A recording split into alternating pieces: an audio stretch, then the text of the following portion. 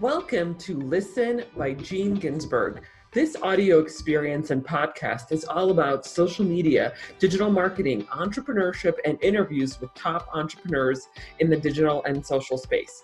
I'm your host, Gene Ginsburg, digital marketing expert, #1 best-selling author, and award-winning entrepreneur.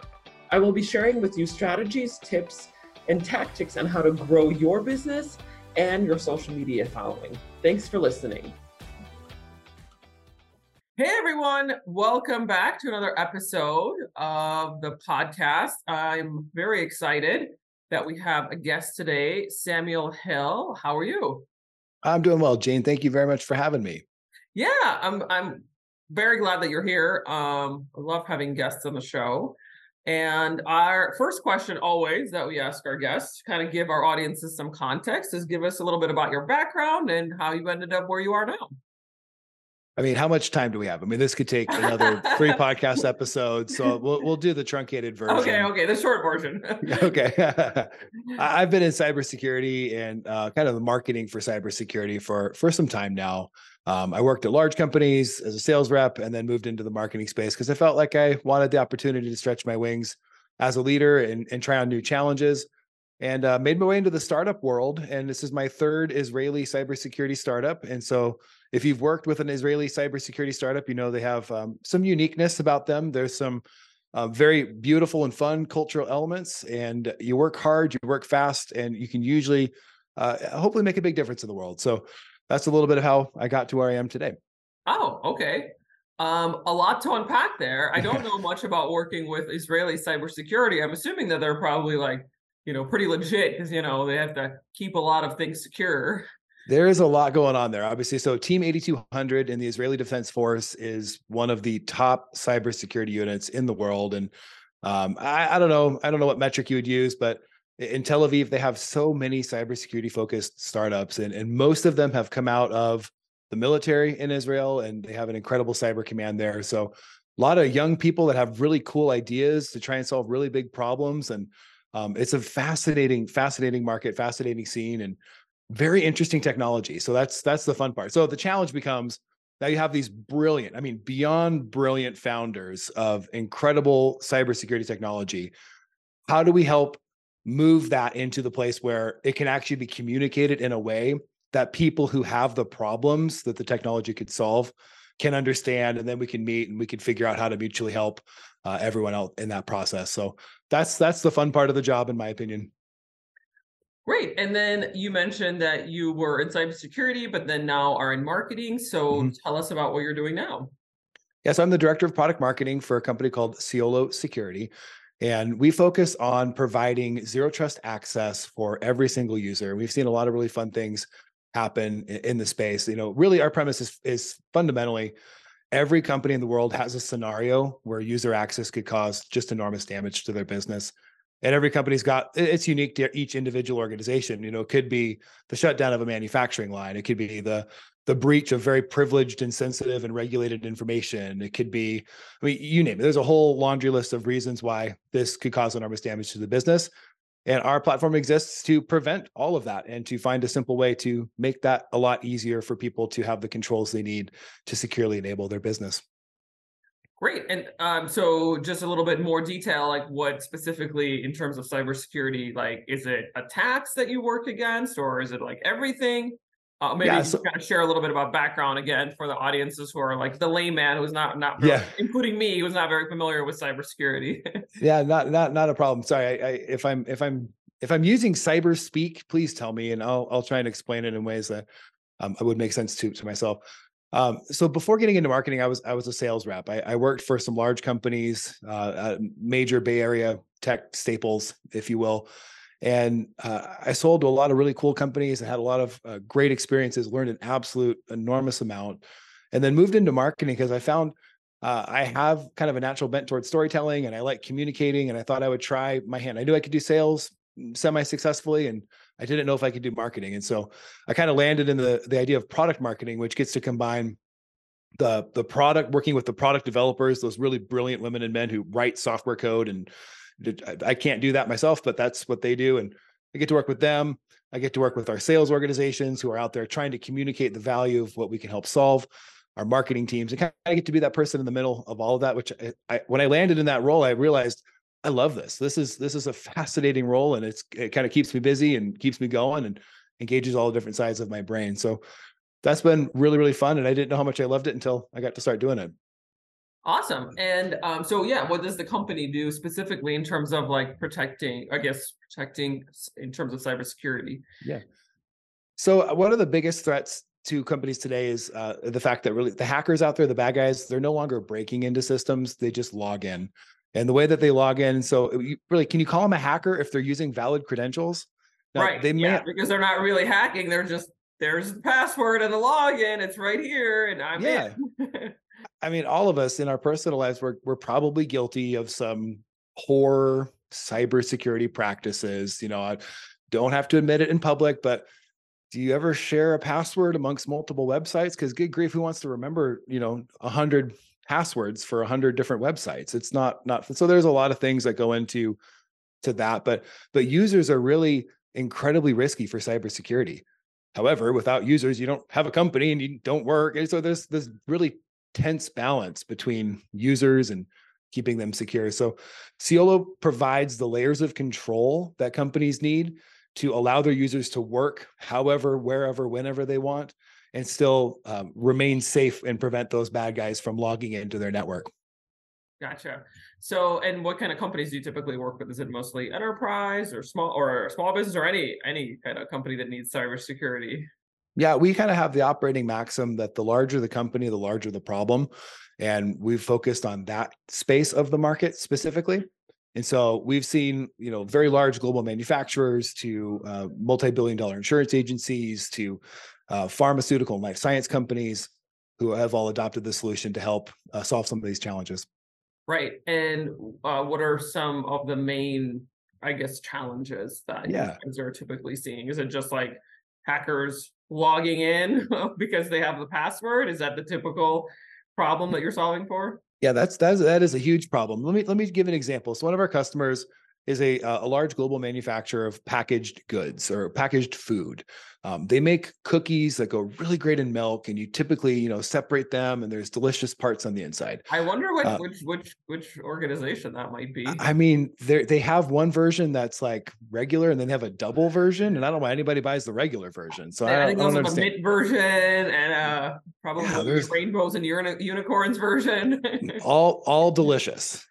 So obviously for them as a business, the enormous damage would be that cookie production shuts down. Oh my God, that's like a disaster to the world. I mean, to the world. We have to save humanity from a lack of cookie production. So I'm glad we all agree.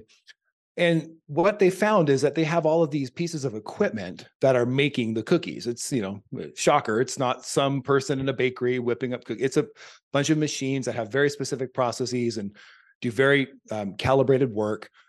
And these machines are now being connected digitally. They're being connected to the internet in ways that were never thought of 20 years ago when those machines were put into service. And so to now we have this moment where this machine that's making cookies can be accessed via the internet. So what are the bad guys going to do? Well, they're going to want to log into that machine and do something that's going to force this company to pay them an exorbitant amount or some other nefarious reason. We got to prevent that. Destroy cookie production. Oh my God. I'm at my wit's end right now.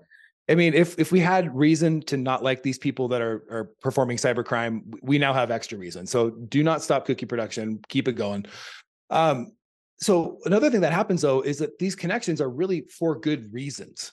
So if you have, if you're the company that made that machine that's being used in the production line, you want to be able to not fly a technician halfway around the world to that machine, have them go up to it and plug in and whatever the reason they're going to do that. It's going to install new software, going to perform some maintenance. Maybe they can do that from their living room or their office or wherever. So now you need an internet connection to do that.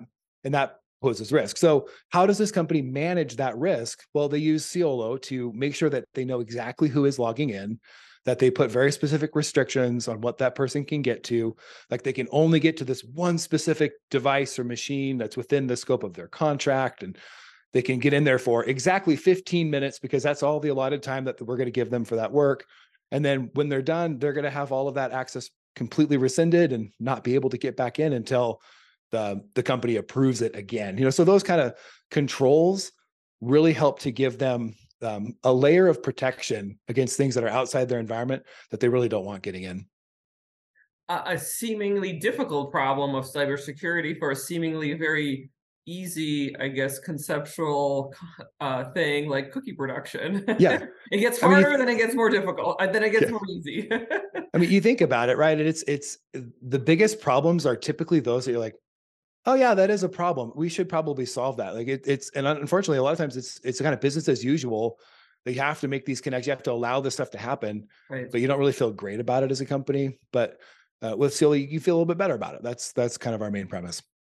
And yes, kind of piggybacking off of the concept of the difficult to easy. What is your unique value proposition? Like, how do you communicate to your prospective clients that this is what you guys make is what they need? I'm a big fan. Like I said, I'm a big fan of storytelling, and I love to communicate in ways. I think as humans, we all grew up listening to stories, hearing stories, reading stories. I think of my childhood and the great books that I read, and being transported to new. We're storytelling people. We love stories, and in technology, it gets really easy to try and describe your technology. I can't tell you the number of times that I've worked with a very technical person who's like, well, if they just saw it, if they just looked at our platform, if they saw the technology, they would love it. When in reality, we need to connect it to a story that that person is living in. There's a reason why they're talking to us. They have a problem of some kind, and they can't solve that problem by themselves, so they need someone to help them. And again, so that's the way that I look at it. So that's kind of the way we've built our messaging, our websites, our social channels, our all the different ways, our collateral, our presentations, our sales training, our pitches, our elevator pitches, all the different things that we put together, all around. Let's tie this to a story. What's the problem that a company might be having? Now, this is challenging in some ways because, again, the unique reason that would cause enormous damage to the business is going to be different for different companies. They may not make cookies. They might, have to keep insurance records safe. Those are things that are just very different. Not as much fun to talk about because the insurance records are not really, exciting. But at the same time, it's a problem. All that to say, we need to tell stories that give examples that share, so that the people can connect to, oh yeah, I may not have that exact thing, but that reminds me of something. And let's talk about, you get into that conversation and it goes from there.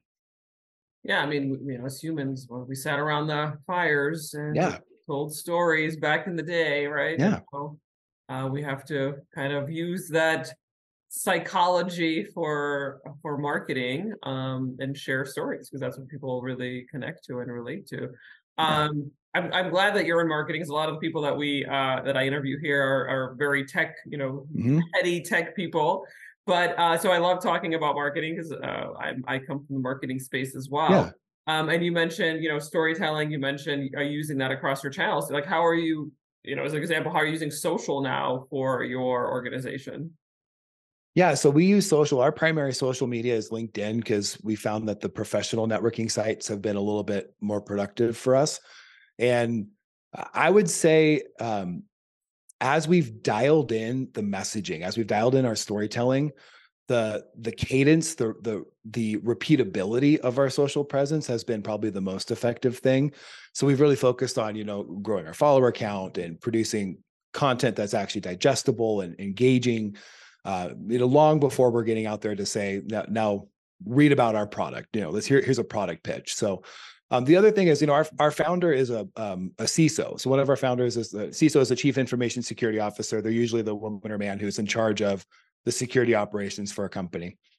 And he was the first CISO of the Israeli Navy. So he got to lead the cyber command for the Israeli Navy. And then he went and worked in the private sector and then founded our company. I have found his social media presence is highly effective for us because he is truly an expert, truly a thought leader. And today, like, there's so many people that are pretending to be thought leaders, pretending to be experts on stuff, and like, he truly is. And so that's very valuable for us as well. So we've seen a lot of great performance for making sure we encourage and help him communicate effectively on his social channels too. Right. Yeah. I mean, a lot of that is bringing in that thought leader who's maybe like leader of the organization or some sort of executive, and using their thought leadership for the organization. Yeah, totally makes sense. And then in terms of what are you guys working on in terms of new projects or initiatives? I mean, how can we be more secure? Yeah. We are consistently iterating the product. We just hit a milestone for us, which is our 4.0 product release. So the fourth major product release in our young company. So big moment for us, and so big celebration there. And what we've noticed, a lot of the things that have driven a lot of our product development specifically have come from our super users, our customers, the folks that are actively trying to break the product daily and doing really cool stuff there. So a lot of great things that are coming from that feature perspective. For our perspective as well, from a marketing perspective, one thing that I'm really focused on right now is how can we manage both analyst relations and associations. So if you think about it, these groups of people who have an affinity around a common topic or industry, how can we help communicate in those spaces effectively and partner with some of those organizations there? And then analysts, if you're in marketing, you understand analyst relations is a fun game, but one that you have to play because they do see a wide swath of the industry. So they got a lot of great insight and a lot of people really respect their opinions. You mean like financial analysts? Oh, sorry, like technology Oh, analysts, technology analysts. consultants. Okay. Yeah. Yeah, there's firms out there that, organizations will say, "Hey, we're looking at solving this problem. What would you recommend?" And then they partner with companies like us as well. And we ask them questions. "Hey, we're struggling in this area. What advice would you have for us? How should we think about this?" It can be very useful, very helpful, but really comes down to building relationships and getting to know individual people and working hard to help them be on your side. Yeah, absolutely. No, this is a big, I mean, cybersecurity is such a big conversation these days and such a big problem, right? I mean, we've Yeah. seen so many examples of that in the news. So there's so much opportunity and Yeah. so many things that can go wrong, I guess. And that's why Yeah. you guys are here, an Yeah. organization like yours who can help solve for that.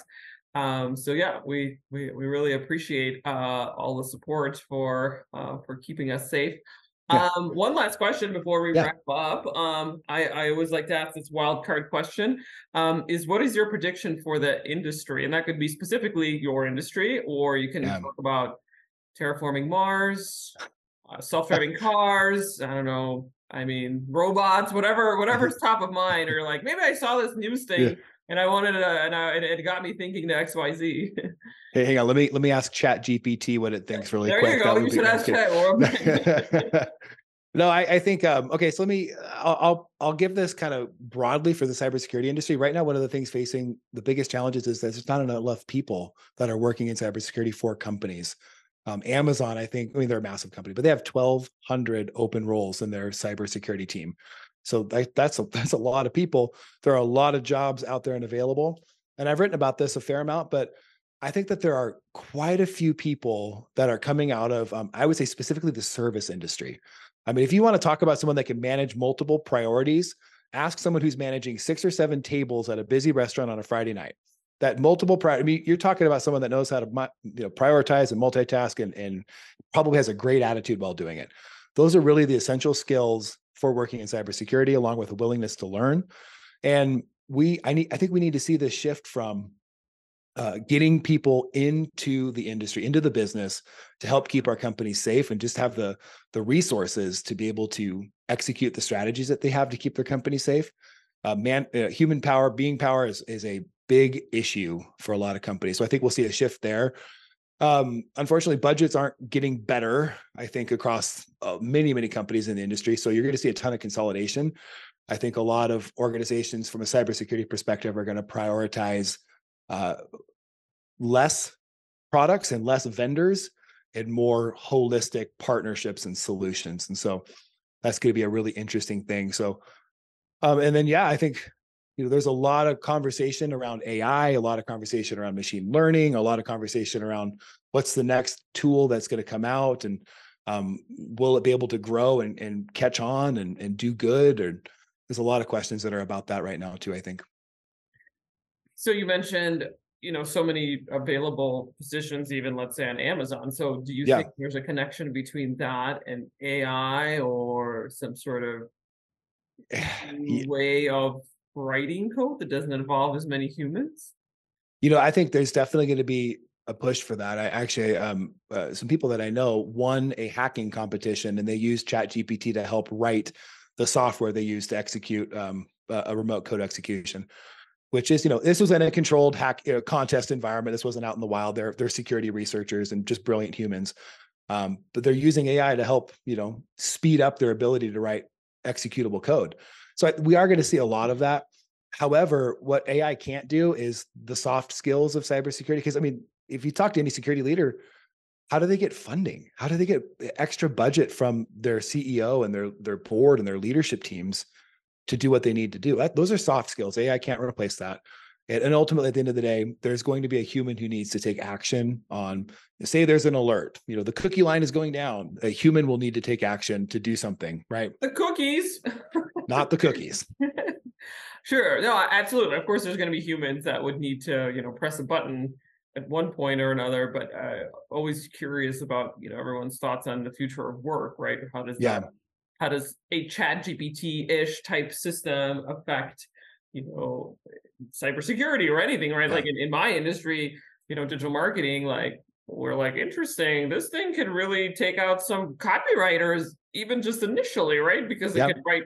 We've been testing out blog copy, ad copy, landing page copy with ChatGPT, and it sounds pretty good. And this is just like the initial, right? Yeah. Right. It's just the scratching the surface, right? Yeah. I'm sure there's going to be multiple iterations in the future of ChatGPT. But then I had someone on my podcast maybe a month ago who's created an AI-driven like video marketing type of platform, right? So you can like put in some prompts, and kind of give it some ideas, and then it's going to create like a little short format social media marketing video for you, right? So right now we use humans for that, but again, this is just like scratching the surface. So I wonder what the future of work is going to look like for for the copywriters or the cybersecurity people, right? Yeah. Well, I think the thing that I always think about it with AI, especially is, it is such a highly biased platform because it's only based on what exists currently.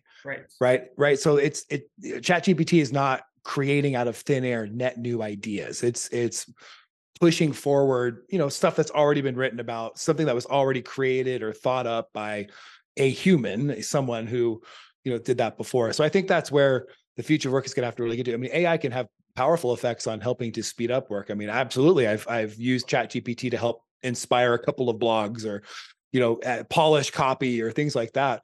Of course, we give it the human read and make sure that it's complete and good and all that stuff. But at the end of the day, if we want to do something new and creative and innovative, AI is not going to really help us there. Who knows? Maybe it will. Maybe it will 5-10 years from now. I don't know. I'm not going to predict that. Well, I was thinking when you were saying that, like, yes, it's kind of consuming the information that is already existing, but what if there's information that's already been written but has not been created yet, but that the ChatGPT could be consuming like some sort of, Ray Bradbury, Fahrenheit 451 type of dealio. Like it didn't exist in reality, but it could be consuming that content, right? And thinking about that in the future. So I don't know. It's possible, right? or content, not to throw any shade at anything, but content that is really generally rejected as false, that all of a sudden can become more true somehow using an AI tool. Those are things that I think humans will always have a place, or should always have a place in having kind of some oversight over that. So again, from a cybersecurity, we hope. Unless one day Matrix, and then we're screwed. Unplug me, man. I'm ready to go. Let's either that or teach me kung fu. One or the other. Both maybe. Well, awesome. It was great to connect, and always love chatting with other technology marketing people. Last question is, how can our audience get in touch with you or your organization? Yeah, I'm fairly active on LinkedIn. You can find me my LinkedIn website.